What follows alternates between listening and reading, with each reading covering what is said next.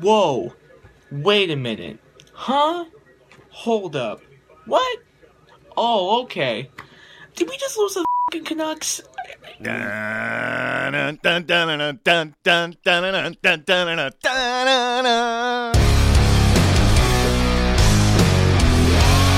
listening to Halford and Brough.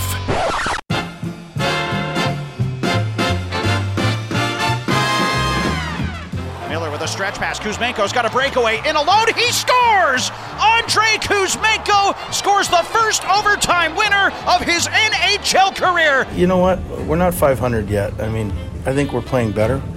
I think we're playing more consistent, but I think there's a lot of steps we can take to become a better team yet. I always try to put myself in his shoes, and I'm like, if I was over there, I wouldn't be saying a word, and this guy doesn't shut up. Shut up. Good morning, Vancouver. 6:01 on a Monday. Happy Monday, everybody. It is Halford, it is Brough, it is Sportsnet 650. We are coming to you live from the Kintec Studios in beautiful Fairview Slopes in Vancouver. Jason, good morning. Good morning. A-Dog, good morning to you. Good morning. Good morning, Laddie. How are you? Hello. I'm good. Halford and Brough in the morning is brought to you by the Dilawri family of Acura dealers. Experience the Dilawri difference today by visiting your nearest Dilawri Acura dealer today. I mentioned we are coming to you live from the Kintec Studios in beautiful Fairview Slopes in Vancouver. Jason, tell the people more about Kintec and all they have to offer. Well, I know that I have to get down to Kintec. Oh. Because Are your feet okay? my feet are fine. I just need some new shoes, and they got great shoes there. Kintec Footwear and Orthotics, known as the footwear part, Canada's favorite orthotics provider, supported by over 1,500 five-star Google reviews. Find your perfect fit at kintec.net. Are you going to get some more of those fancy Roger Federer shoes? Yeah, I think so. What are they called? On. Are you going to get those LA lights where they light up and flash on the back when you walk away? Or get the wheels. Yeah. Oh, yeah, there we go. And the heel. You need wheel shoes. That's not going to get the cops called on you really quickly. Heelys, they call them. Heelys. Is that what they call them? Yeah. I call them broken elbows. Yeah. Who's that tall, skinny guy wheeling towards us? Very, very slowly. Okay. Big show ahead. Things are a little bit out of order as our usual Monday, but that's okay. You'll figure it out as we go along. So at 6:30, 28 minutes time, Peter Galindo is going to join us from Sportsnet live from Qatar. There's a lot to unpack, obviously, after Canada was, hey, look, it's us on the TV. After Canada was eliminated from World Cup, moving on to the round of 16 with a 4-1 loss to Croatia yesterday in one of the early games of the round. So we'll talk to Peter about that. We'll almost put the Canada soccer story on the back burner for now and do the sort of what happened version of that at 6:30. With Peter Galindo, you're going to want to hear that because Peter's got a lot of information, boots on the ground in Qatar, and we've got a lot to say about the game as well. 7 o'clock, it's going to be IMAC, right? They have switched, so it's 7 o'clock IMAC, who's going to be joining us from San Jose. He is yet to fly home after the Canucks beat the Sharks 4-3 in overtime last night. I think everyone on that trip is pretty tired right now, including IMAC, so we'll talk to him at 7 before he departs to come back to Vancouver. Then at 8 o'clock, Mike Tanier, our NFL insider from Football Outsiders, is going to join us, a presentation of the Clayton Public House. I believe Josh Jacobs is still running on the Seattle Seahawks as we speak. Mm-hmm. Yeah, he's up to 600 yards now. Yeah, good for him. Yeah, he had a lot of them yesterday. There's a couple pairs of tickets as well to give away today. Yes, that's right. So if you want to start getting them in now, I don't normally call for What We Learns this early, but hey, what the hell? It's my show. Get your What We Learns in. What did you learn over the last 72 hours in sports? We're going to be giving away tickets every single day for the Florida game. That's correct? Well, there's 3 games this week. We'll be giving tickets away every day for those. So right. Today we're giving away 2 pairs of tickets to tomorrow's game versus the Caps. Okay, so today for tomorrow, and then yes, for the we've mentioned that Florida game a couple times, the December 1st, where they're going to celebrate Roberto Luongo and the Sedins going to the Hall of Fame. That's right. Yeah. So 8 o'clock, Mike Tanier. 6:30, Peter Galindo. 7 o'clock, IMAC. We've got a bunch of games going on at the World Cup. I think the wildest game maybe of the entire tournament, although that's subjective. Serbia and Cameroon this morning, 3-3 draw. That's underway. Ghana and Korea is underway right now. It's 2-0 for the Ghanaians over Korea at the half. Switzerland and Brazil coming up at 8. Another chance for everyone to watch Brazil minus the services of Neymar. And then Uruguay and Portugal at 11. It's Monday Night Football tonight. There's 6 NHL games. There's 10 NBA games. So it's a busy day in the world of the Sprots. But that's what's happening today. Laddie, let's tell everybody what happened. Hey, did you guys see the game last night? No. What happened? I missed all the action because I was... We know how busy your life can be. What happened? You missed that? What happened? Canucks win. Canucks win twice in a matter of days. 2 days, 2 wins. Canucks win in Vegas on Saturday, then come back with a tired but gutsy performance, a 4-3 overtime victory over the Sharks last night to sweep the 3-game road trip. Canucks are now 5-1 in their last 6. So do you remember last week, I think we had an Ask Us Anything. It was on Friday. And the question was, if Canada wins a World Cup game and the Canucks fire Bruce Boudreau, which story do you lead with on Monday? So what's the opposite of that Ask Us Anything? Because the Canucks... our existence right now, friend. I don't think we're going to wake up, anyone's going to wake up this morning to a press release that the Canucks have fired Bruce Boudreau, and Canada sure didn't win on Sunday against Croatia. The Canucks have now won 5 of 6. They're 9-10-3, so they're still below NHL 500, but because the Western Conference is, frankly, so bad this season, especially in the middle of the Western Conference, they're only 1 point back of a playoff spot. And you're looking at a 4-game homestand coming up against okay teams, but certainly winnable games. You got the Washington Capitals here on Tuesday. Caps aren't that great anymore. No. Florida, Arizona, and Montreal. So we looked at this road trip and we thought, man, you got to go into Colorado and play the defending Stanley Cup champs. Yep. But you know what? Colorado, they got a lot of injuries right now. This is not a fully stacked Colorado team. And then we said, okay, yeah, but you go into Vegas, that's going to be tough. Well, Vegas was playing on the second of a back-to-back. So Vegas was actually the tired team there. The Canucks had a couple days off, including one to party in Vegas. Yeah. And then Sunday, it was the second of a back-to-back for the Canucks, but it's San Jose. The Sharks aren't a very good team, so the Canucks took advantage of this situation. They took advantage of a depleted Colorado team. They took advantage of a Vegas team that might have been a little bit tired, and frankly, Vegas hasn't been playing all that well lately. Mm-hmm. And then they beat a team that they're supposed to beat in the San Jose Sharks, and they're 9-10-3, and all of a sudden people are like, whoa, wait a minute. We're right back in this. Yeah, I'm still tapping the brakes on this, if only because I'm almost still upset, irrationally angry at how the season started and just how bad. I'm furious that they're in this position. I'm not furious that they're in the position. No, think of how different it could have been if they could hold a multi-goal lead, not just a lead, a multi-goal lead. Their only loss in their last 6 games was to Vegas, which featured a multi-goal blown lead. They had a 4-2 lead. It's just it's been such a weird and frustrating start to the season because they shouldn't be in this position. They should have a better record. So, big talking points from the weekend. I'll just kind of list them off and then we can run through them however we see fit. Saturday night in Vegas, story of the game, special teams without question. The Canucks put up not 1, not 2, but 3 power play goals. Matter of fact, it was the first 3 goals of the game. And Pettersson came out afterwards and said it. Special teams won us the game. Special teams won us this game tonight. It was a pretty interesting, eye-catching score because the Canucks led in Vegas against the Golden Knights 5-0 at one point after that Horvat goal late in the second period. But then it was very much pack up and move on to San Jose. And the travel in between was rough. That San Jose game, normally the San Jose games are 7:30 starts, but this one was a 5. That one actually caught me by surprise. Which one? The San Jose start time. I was flipping around the TV, and I was like, wait a minute, the game started already? Because the Kings played last night, too. Usually all the California teams are traditionally 7 or 7:30, without fail. They don't usually do the early start on Sunday. But I didn't think they'd do that to the Canucks. I know. So what happened was they left Vegas on Saturday night. There's some sort of airline restriction about when you can land or fly in San Jose. So they couldn't get into San Jose till after 2 a.m. Right. And then to the hotel, sleep, wake up, play an earlier game than usual, and then fly home to Vancouver. So I could understand why, if at first blush, that game in San Jose, the shot totals were pretty slanted towards the Sharks. If you look at the game, as a sort of big picture thing, the Sharks did get a lot of shots on Demko, but certainly benefited from a couple very weird bounces. And Andy and I were talking about the Luke Cunnin goal where it kind of bounced off him and floated into the net. And then we also had the one that came off Ethan Bear's stick. But the reality of it is that in itself, if you throw all the metrics out the door, the most important metrics, as I always say, is they got 2 points. They got the goal from Kuzmenko. Can we play the audio? Because this kind of dovetails into the next thing I wanted to talk about is that the Kuzmenko story is really kind of becoming a thing. I'm not I know this is great analysis. I'm not exactly sure what that thing is.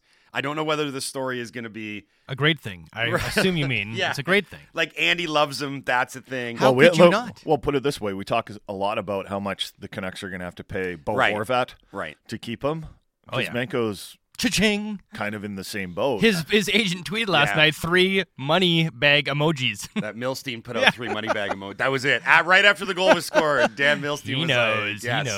Yeah, he's not a dummy. I'll say that. So, but there's also what he's kind of meant to the group, Kuzmenko, and this is the audio from Thatcher Demko, because it's very clear that on a team that, I don't know if you're aware of this or not, but has reportedly had some fractions within the room, maybe some personalities rubbing each other the wrong way. Right. He seems like the guy, that one guy that everyone just loves, and he's like, I don't know, it's something about their personality. Is it possible that the Canucks got not 1 but 2 puppy dogs? Because Rip the puppy is a real puppy, but I've seen some of the photo shoots that Kuzmenko has been involved in. Yeah. He's either a puppy or a 7-year-old child. That's a good way of putting it, actually. We have 2 dogs. This is adorable. This is why I've connected to him so He's adorable.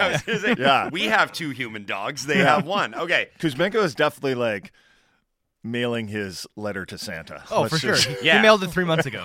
Yeah, okay, so I'm glad you brought this up, because let's hear from Thatcher Demko talking about Kuzmenko. It's an interesting analysis from Demko on his new teammate, who is a point-a-game player so far this season. I mean, he's a funny guy. I mean, I always try to put myself in his shoes, and I'm like, if I was over there, like, I wouldn't be saying a word, and this guy doesn't shut up. So it's a good thing, It's something that brings a smile to the guy's face, and half the time he leaves the room, we don't know what he said, but it's still, it still makes us laugh, and obviously he's trying to adjust, not just on the ice, but culturally too, and the language thing is something that he's working on. So, but yeah, he's been great. Pretty good player too. He's got a lot of skill. So Kuzmenko's at 20 again. If you had told me these numbers at the beginning of the year, I would have thought the Canucks would have been much, much, much further ahead. The 1 game below NHL 500. Kuzmenko is a point-a-game player. He has 21 points in 21 games. JT Miller is more than a point-a-game player, 23 and 22. Bo Horvat is among the NHL's elite goal scorers right now with 17 through 22 games, and he's a point-a-game player. And Pettersson, who is having a phenomenal year. And by the way, that line kind of cooks a little bit when all 3 are going, because Mikheyev had a good game last night as well. Petey's incredible right now. 27 points in 22 games for Pettersson. They have 4 point-a-game players. Petey's an elite player. 5 at this point. Sorry. And it's funny that, but also challenging for the Canucks in that you're looking at all these players that you just listed, and we know Kuzmenko and Horvat are pending UFAs, but Petey's got a contract situation too. Mm-hmm. He's going to have to negotiate something relatively soon. He actually can sign an extension this coming off season. And remember when the Canucks signed Pettersson to that bridge contract, there was a lot of consternation about the fact that they didn't have the cap space, or they couldn't find the cap space to sign PD long term. Yeah, that might not have been the entire story, but it was mostly that was how it went. One of the angles. Yeah. It was one of the angles. But then PD got off to that dreadful start last season, and a lot of people were like, "Whew," including myself, frankly, we're like, "Phew, thank God the Canucks didn't sign this guy to like a 7 or 8 year extension with a massive cap hit, because right now he looks like a shell of his former self." Mm-hmm. Well, he figured something out last season, and he finished really strong. And I think he's been even better this season. I think he's playing his best hockey that he has in the NHL. He may not have the flash that he did as a rookie that we were like, "Oh my God, look at the moves that he's making out there. This is incredible." But he's just such an overall solid hockey player. I think he's their best defensive forward, which is saying something because he's also their leading goal scorer. like this is the form that drew comparisons to Pavel Datsyuk. This is the form that had people going, man, is he like he is not only a really offensive talent, but he's the type of talent, he's the type of player that can win a Selke one day. Yeah, and I mean, we've talked about So this. how much is that going to cost? Yeah, and we've talked about this at length, about the importance of him emerging as not just a good 1C. It's if you're going to be a team and an organization that have Stanley Cup aspirations, he has to be able to play at the level of McDavid, and I use the big three now, like almost offhanded, but McDavid, Matthews, and McKinnon. Yeah, that's the bar, really. And I know Matthews is in a different conference, and it's an entirely different conversation with Toronto. Just bear with me on this one. That's really where the bar is at. And what he's doing right now is having that conversation where it's like, okay, the struggles in the first half of last season were clearly that struggles, because there was some concern that he might have peaked as a rookie and was going to plateau somewhere as being, I don't know, like he's a good 1C on a bad team, and he's not going to be a leader. And by leader, I'm talking about the things you're talking about. Matchup guy, Selke candidate. Yeah, being up for major awards. The ability to be in almost every single situation and getting a tap from your coach because you're the guy in those situations. Speaking of being the guy in a situation, kudos to Thatcher Demko for playing his way out of one over the last couple of games. He was very good last night in San Jose. 32 saves on 35 shots total. Again, as we alluded to, you look at it and you're saying it's another game where he gave up multi-goals, but 2 of the 3 goals came on some pretty weird bounces. Otherwise was really effective, got the Canucks into overtime, got them the win. Let's hear now from Bruce Boudreau on his goalie, as Boudreau acknowledged that, yeah, Demko's played really well in the last couple games. Maybe, just maybe, he's turned a corner here. Here's Bruce Boudreau on Thatcher Demko. Absolutely. He was so good. The only pucks that beat him were tips or a stupid headbutt puck, but I thought he was really, really sharp. And that's 2 out of 3 games he's been really, really sharp. So I think he's coming back into the fold. Do you think Bruce considered at all playing Spencer Martin back-to-back? I think he probably considered it, yeah. And considered it. I actually tweeted out after the Vegas game that I would have gone back. If I'm in his shoes, and this isn't me saying I would have done this, but I was saying if I'm in his shoes, I would have probably started Martin in the San Jose game, just because Demko, like the vibe was good on the team after you go into Vegas and get that win. Plus you've beaten Colorado on this road trip. Spencer Martin played both those games. Yep. Do you want to risk Demko having a tough one and all the momentum just falls away? Now, a lot of people on Twitter disagreed with me, said, no, you go with Demko. You got to get this guy going. And ultimately, Bruce did go with Demko, and it was the right decision. So they talked about it on the Hockey Night Canada panel right after the Vegas game. Like Friedge and Bieksa and Rudy and Ron, that was like almost the first thing they talked about when they sat down, because they knew, it's manna to the crazies in Vancouver and Canucks Twitter and everything, is starting up a goaltending controversy. But I bring this up because the conversation wasn't without merit, because they brought up a couple of things that you just alluded to. They're like, what if Demko went in last night and had another game where he gave up 4 or 5 goals and a loss? Everyone's going to be looking at it and saying, geez, like at what point are you going to have to flip the switch to where Martin's getting the majority share of the starts and Demko's, filling in for him on an other night basis? And, they did make the point. Like at a certain point, you get desperate in your season where you do start to consider playing your backup in back-to-backs just so you can get victories. Because, again, when we talked about the standings in the West right now, it's still up for grabs. For me, it's not a goaltending controversy like who's your number 1 and who's your number 2. It's not like I would, if you go with Spencer Martin and you ride the hot hand a little bit, it's not like I'm saying that Thatcher Demko doesn't have a future with the Canucks anymore. No. I think it's just me acknowledging that goalies, even the best ones, go through rough spells sometimes. And when you got a backup that's getting you wins and you're desperate for those wins, sometimes you have to consider playing the backup a little more. It doesn't, I don't think Thatcher Demko's the type of person or the type of athlete that doesn't understand that situation. I don't think he's like some sort of egomaniac that's going to be like, well, I'm done with this team, right? That's it. Thatcher Demko, I'm sure, would concede like, hey, I haven't played all this season. If I played a little better, my team would be in a better position. Depends on the guy, though. I know you say that. Oh, yeah, he'll be a team guy, but I can tell you from experience, depends on the goalie. You were the guy. I think Demko. You were that guy. Yeah, I was definitely the guy.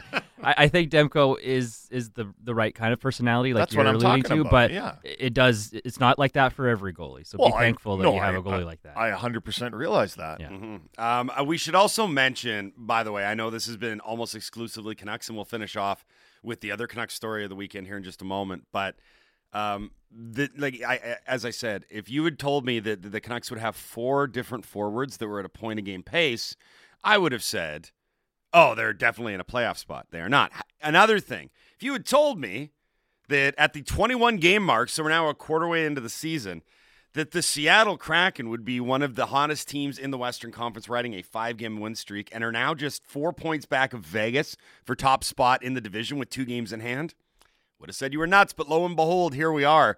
The biggest surprise that we have talked literally nothing about with regards to this division, the Canucks playoff implications and what have you, is that Seattle just continues to win hockey games. Wild hockey games, yeah, too. like all of them they're scoring a ton of goals. Yeah. They've got a plus 15 goal differential. So they're, it's not like they're eking these things out. 690 points percentage. And now you look at it and you're saying, okay, Canucks are just a handful of points out of a playoff spot. I know the games played are all out of whack for everyone, so I'm not even going to bother trying to go down that road. But right now, the Canucks have played themselves back into a spot where they can start to see the wild card positions. The reason that this has happened is because the Alberta teams have been average to subpar at best.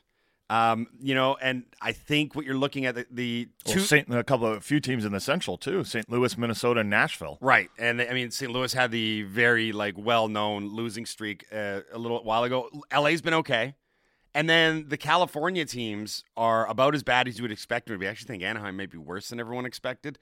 So you have to kind of readjust your expectations. Now, my first one looking at this is that this is unsustainable for Seattle. Just based on the team that they're currently doing this with. Like, I have no idea how they're doing this. I know that they've got some really good young talent, and they got Matty Beniers, but they're down to their 3rd goalie at times, and I just don't think the team is that talented. But the Canucks have been handed kind of a lifeline through the first 2 months of the season, in that there were so many other teams, and this is still currently going on, that have really sputtered and skidded along, teams that we thought were going to be locks for a playoff spot. So this whole situation in the West, yeah, you've got some teams that you expected to be near the top. They're at the top. But a lot of this is still very much up for grabs. And that's because a lot of slow starts on a lot of teams. The Rachel Doerrie situation. Yeah, okay. So that was the other story that I was alluding to. And this happened on Sunday night.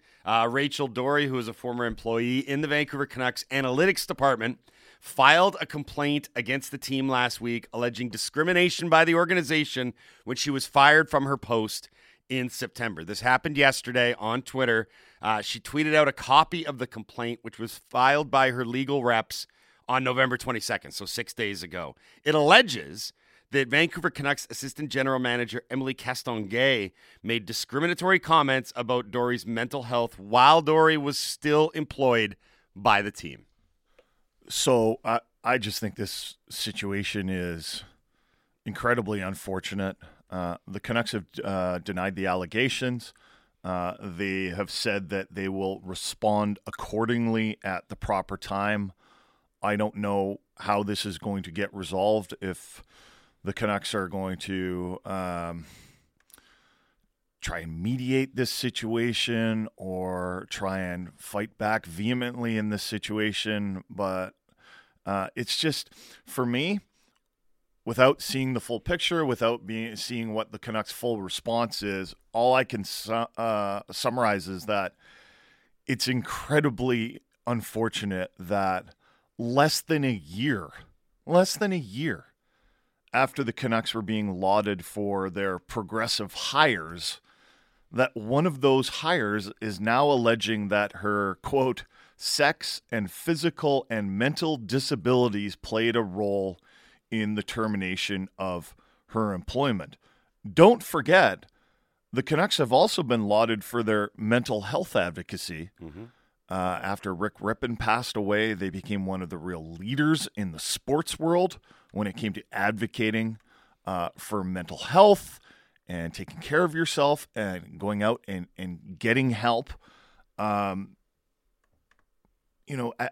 I mentioned the Canucks strongly disagreed with the allegations, but how will they look if they, in their response, take off the gloves, to put it that way, legally speaking, in a legal fight with a young woman with mental health issues? It is just like this could not have gone worse. Optically, it's a nightmare because you want to try and present the information as clear as possible, not editorialize, but also it's hard to look at this and say anything other than, as you put it, really unfortunate, really ugly, because you've got historically a Canucks organization that has been lauded for two things, most recently.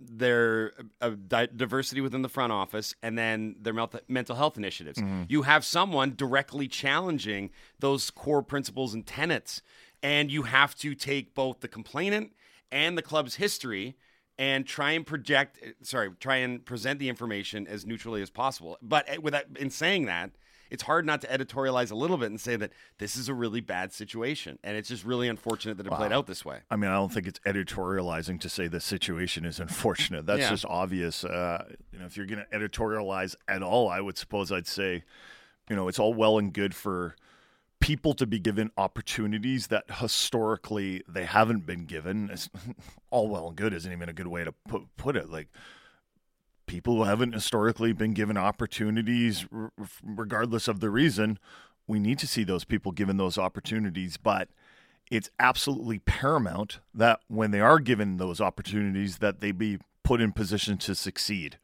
Because there's always going to be people out there who want to see those people fail. And if they do fail, and I don't think we can put this situation, this opportunity, it was definitely a failure the way it's ended. So it's on organizations to go beyond reaping the positive PR that they get for hiring non-traditional candidates. And I'm not just talking about sports teams, right? We've seen it in the media world, where people are hired and the organization gets the positive PR, like, oh, they're giving this person, like, that's incredible. And then that person is not supported in the job or not prepared for the job, not ready for the job, and it goes incredibly badly for that person. And there are mental health consequences to that, and I think that goes double for any public-facing organization like the Canucks, or in our case, media, right? And a lot of the times, I shouldn't say a lot of the times, but there have been occasions where I've wondered about hires, and I've been like, is the organization just doing this to make themselves look good? Yeah, because that's always the knock-on effect, right? Is that you get the, and for lack of a better term, the publicity bounce at the start, where you get recognition for making these hires. But the key thing about it isn't the hire; it's the employment in the aftermath, right? And is your organization willing to do more than bring someone into the fold? Are they going to be able to thrive within your organization? Sometimes that means making changes, not just hiring someone and say, do and act as we act. We are way up against it for time. We're going to do the soccer story next. I will say that Sunday was a pretty emotional day, very mixed emotions from myself in particular, as Canada bowed out of the 2022 World Cup. Yes, they do still play the next game, folks. For those that are unaware, they still have to play that scheduled game against Morocco, even though they have been eliminated from the tournament. We're going to go to Qatar. We're going to talk to Peter Galindo from Sportsnet about the match, what Canada got right, and more importantly, all the things that they got wrong in a 4-1 loss to Croatia. Despite scoring their first goal ever at a World Cup, Canada is out. We'll talk to Peter Galindo next about all that on the Halford and Brough Show on Sportsnet 650. Time now for Sportsnet 650 traffic from the City News 1130 Air Patrol.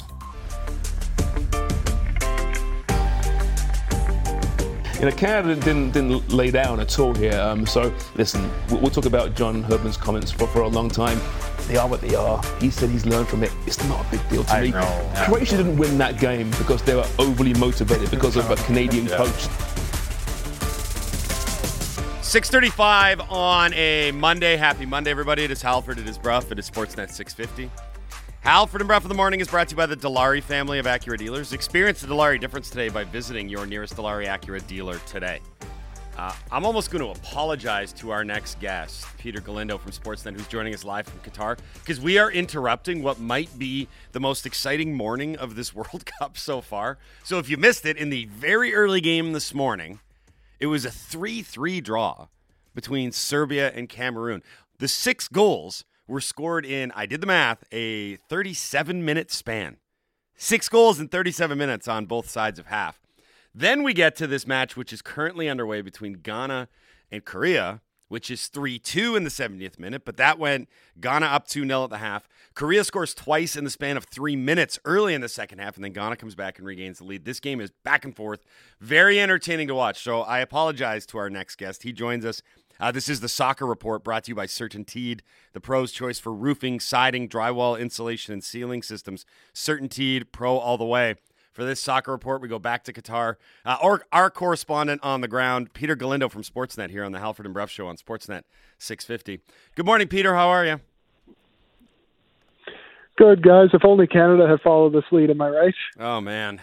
Let's start with that. I know that it's an exciting morning there, but obviously we need to do the Canadian soccer story.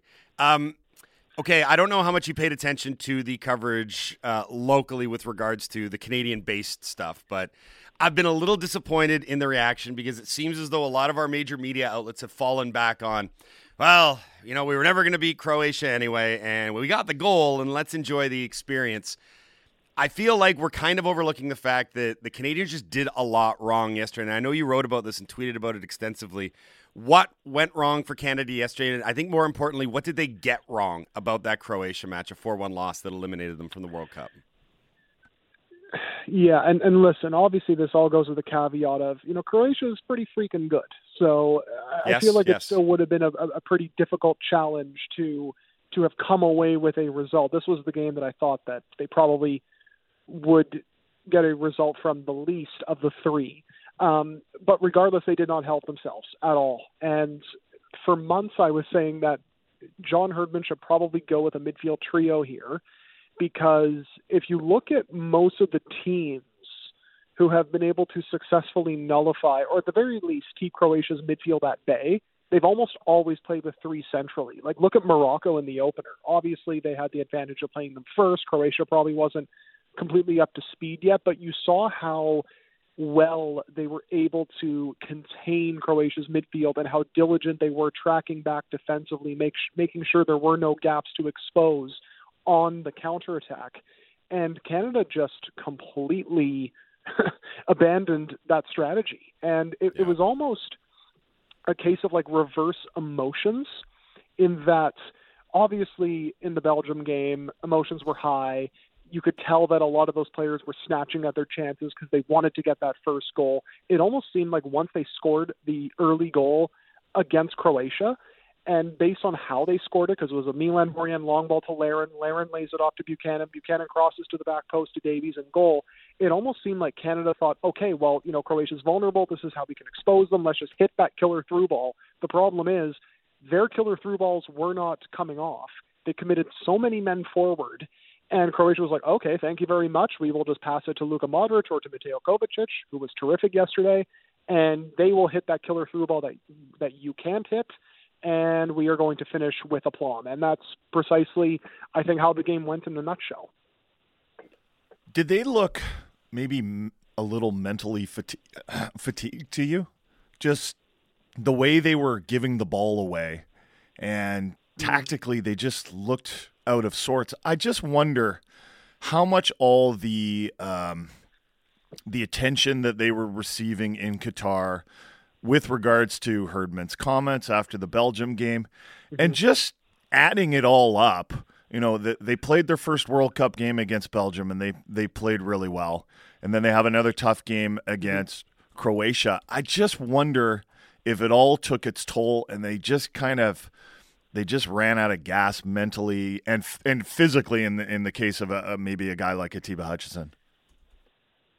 Yeah, I think it was partially due to fitness, because Herdman after the game did admit that Eustaquio probably only had about 35 minutes in his legs, and he obviously ended up cramping up around that time with his hamstring, and was even surprised that Eustaquio finished the Belgium game, he said, or at least, was able to go as long as he did in the Belgium game. And then Hutchinson, of course, 39 years old, playing on 3 days rest. He was probably not going to be able to give you 100% for very long, which kind of lends credence to the argument of, well, why didn't you try to provide maximum cover? Why didn't you start them?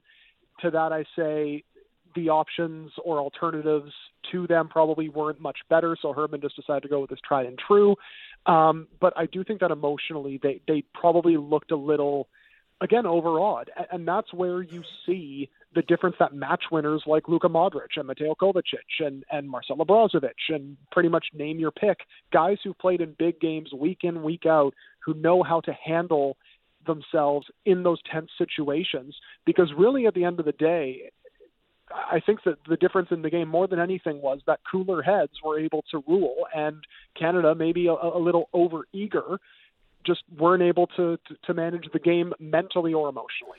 But isn't that, at the end of the day, isn't that like predictable?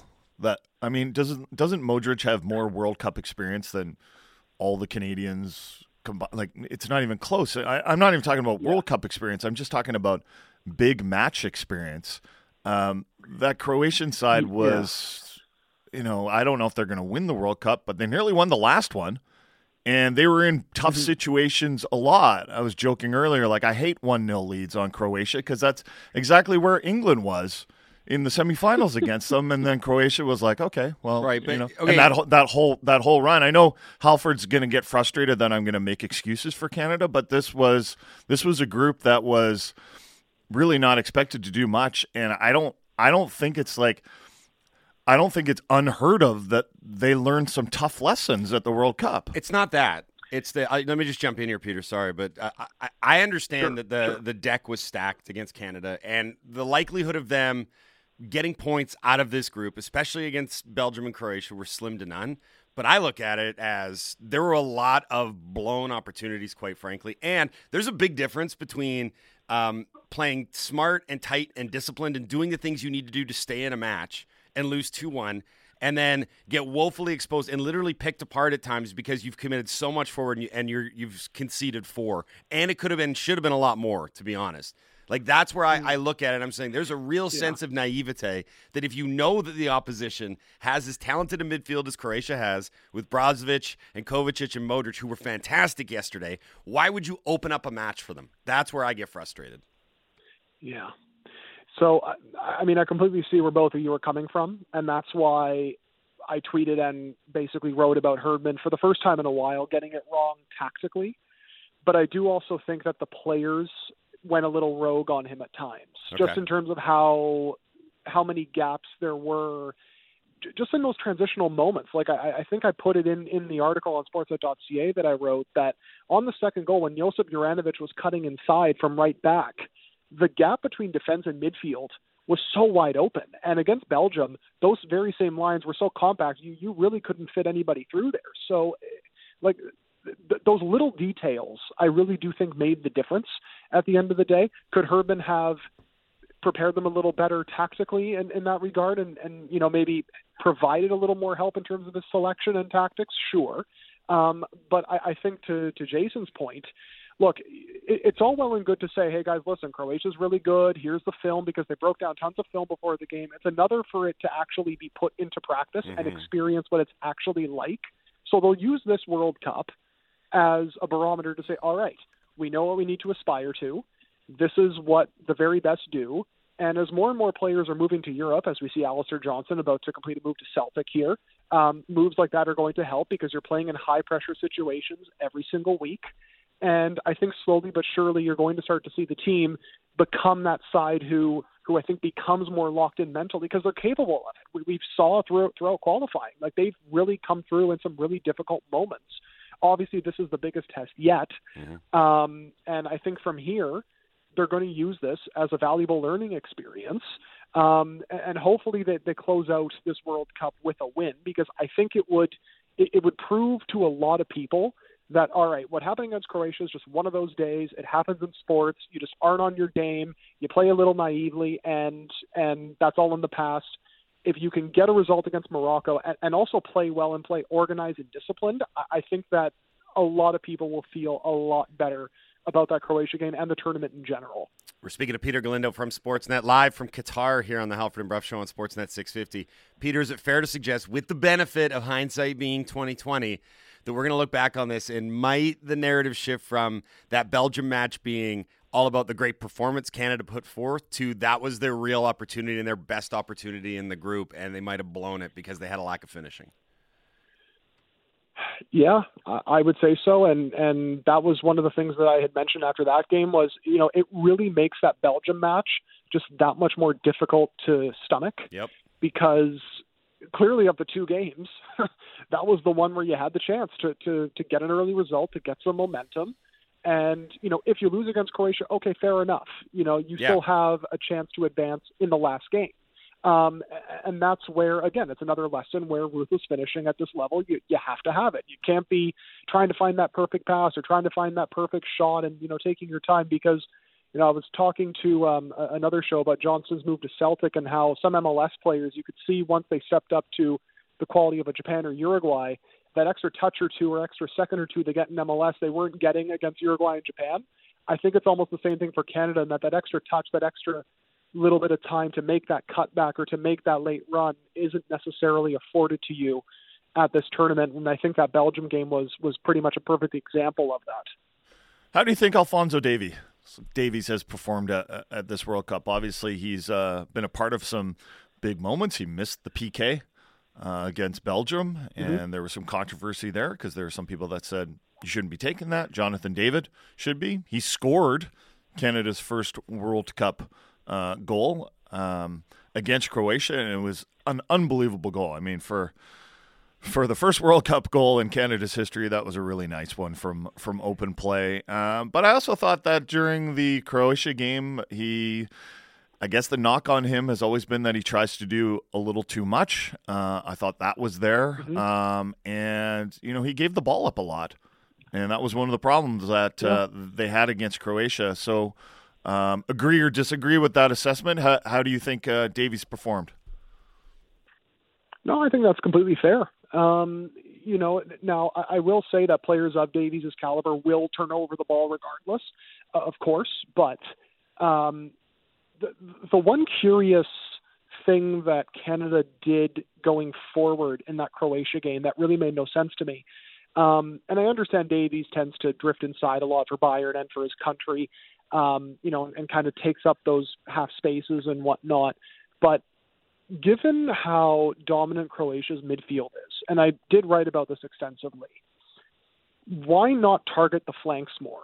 Because that's the one way to get around it, especially when you saw how Morocco was exposing them. They were exposing them by just trying to isolate Perisic or Sosa, whoever was on that left side, or Juranovic on the right.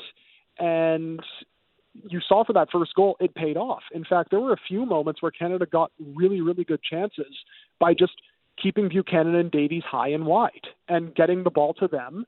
And then in doing so, Croatia had to adjust. They had to push some players over to that wing, and then all of a sudden the shape becomes stretched, and then you have space to run into.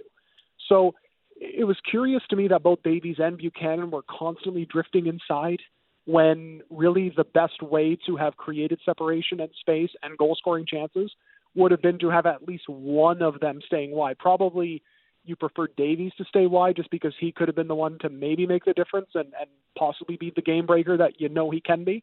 But certainly that was a bit of a peculiar trend that we saw in that both of them were just seemingly trying to do a little too much.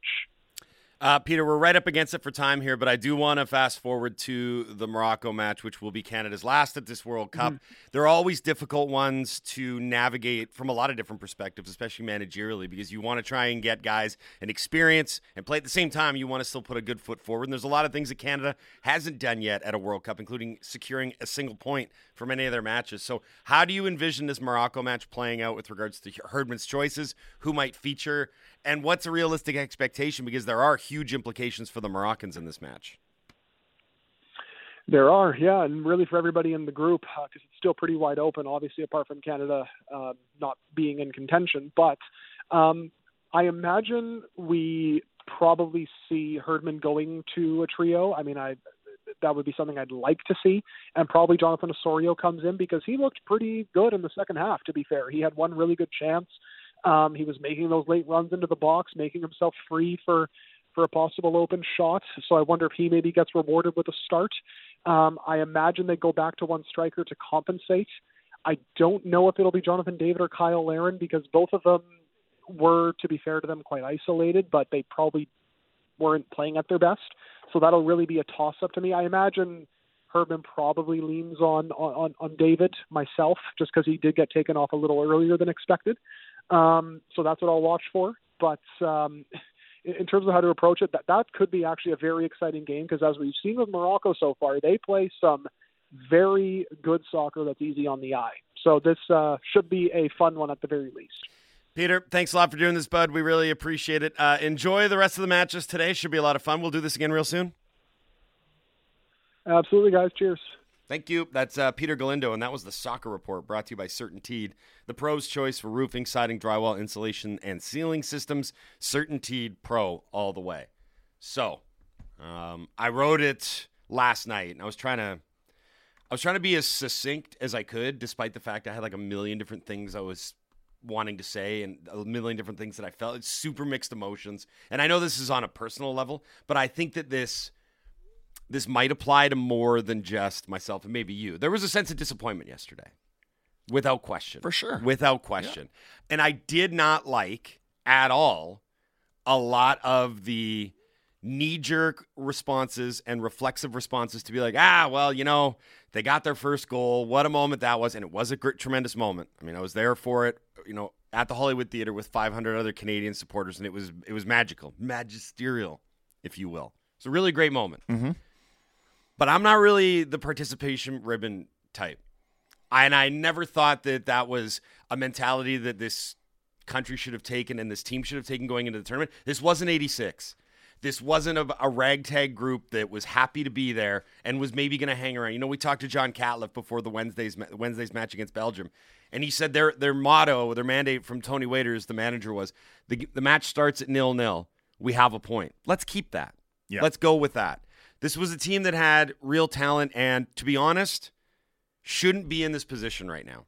They shouldn't be eliminated after 2 matches. They really shouldn't have. There was no reason that they should have emerged from that Belgium match without at least a single solitary point. Yeah, especially the way Belgium overall looks right now. It's frustrating in hindsight. Mm-hmm. And I'm getting all of these texts coming in and being like, you guys are overanalyzing this. They never had a chance against Croatia. There's a big difference, friends, a big difference between hanging in a game and exposing yourself to the degree that they did against Croatia. When you talk about naivete and you talk about the Croatian gaffer saying that Herdman's a good coach, but he has some things to learn at this level. When they talked about respect, when the Croatian players and managers talked that you have to respect us, mm-hmm. they meant you can't go into this match and throw everything forward and just assume that you're going to overwhelm us. Yeah. We went to the World Cup final in 2018. We can play any style that you want, and we've got more talented players than you. So don't come out and do this sort of it almost came across as sort of rah North American. We're gonna storm the beaches and we're gonna batten down the hatches and we're gonna take it to them. Well, we talked about this last week. You got to respect your opponents. Now this is Croatia. We're talking about one of the best teams in the world. Mm-hmm. A team that went to the World Cup final and beat some teams along the way and faced their own adversity. Luka Modric is one of the best players in the world. Right. And all that is fair to say when you're talking about the context of Canada probably was never going to win this game. That's fine. I think it's good. I think it's great to have criticisms of this World Cup, and I think people pushing back on this are probably like, "Hey, it was still a good story," and you're acknowledging, "Yeah, it was still a good story. It's great that Canada got to the World Cup and scored their first World Cup goal, but they're also going to be playing in the next World Cup, exactly, and they're going to be hosting."